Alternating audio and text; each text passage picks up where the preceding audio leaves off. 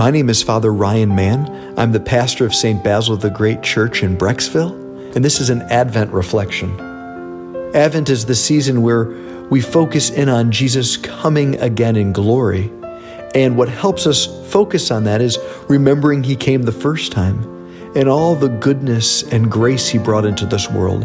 It should awaken in us and clarify us our longing for Him to come again in glory.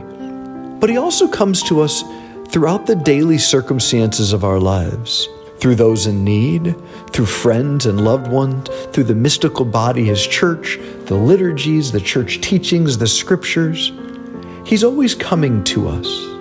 This is a beautiful thing to hone in on this Advent season, that Christ is running towards you. He's seeking you. And this corresponds and affirms a deep desire in the human heart. According to a famous psychologist, everybody is born into the world looking for someone looking for him. In our hearts, we scan rooms, hoping someone will meet our eyes with joy and delight, communicating, "You're a gift and wanted."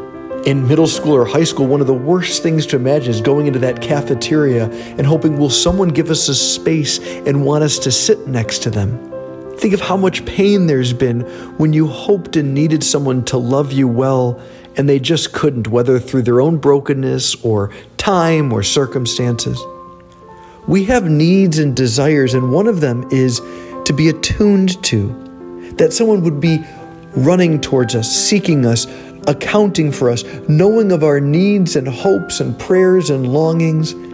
And how beautiful for children when that is met by great parents. But how much more beautiful for us that it's been revealed that God is always running towards us. This Advent season, whatever your need, whatever your hope, perhaps that place in you needs to be reminded, Jesus is coming for you by name. Have a wonderful Advent.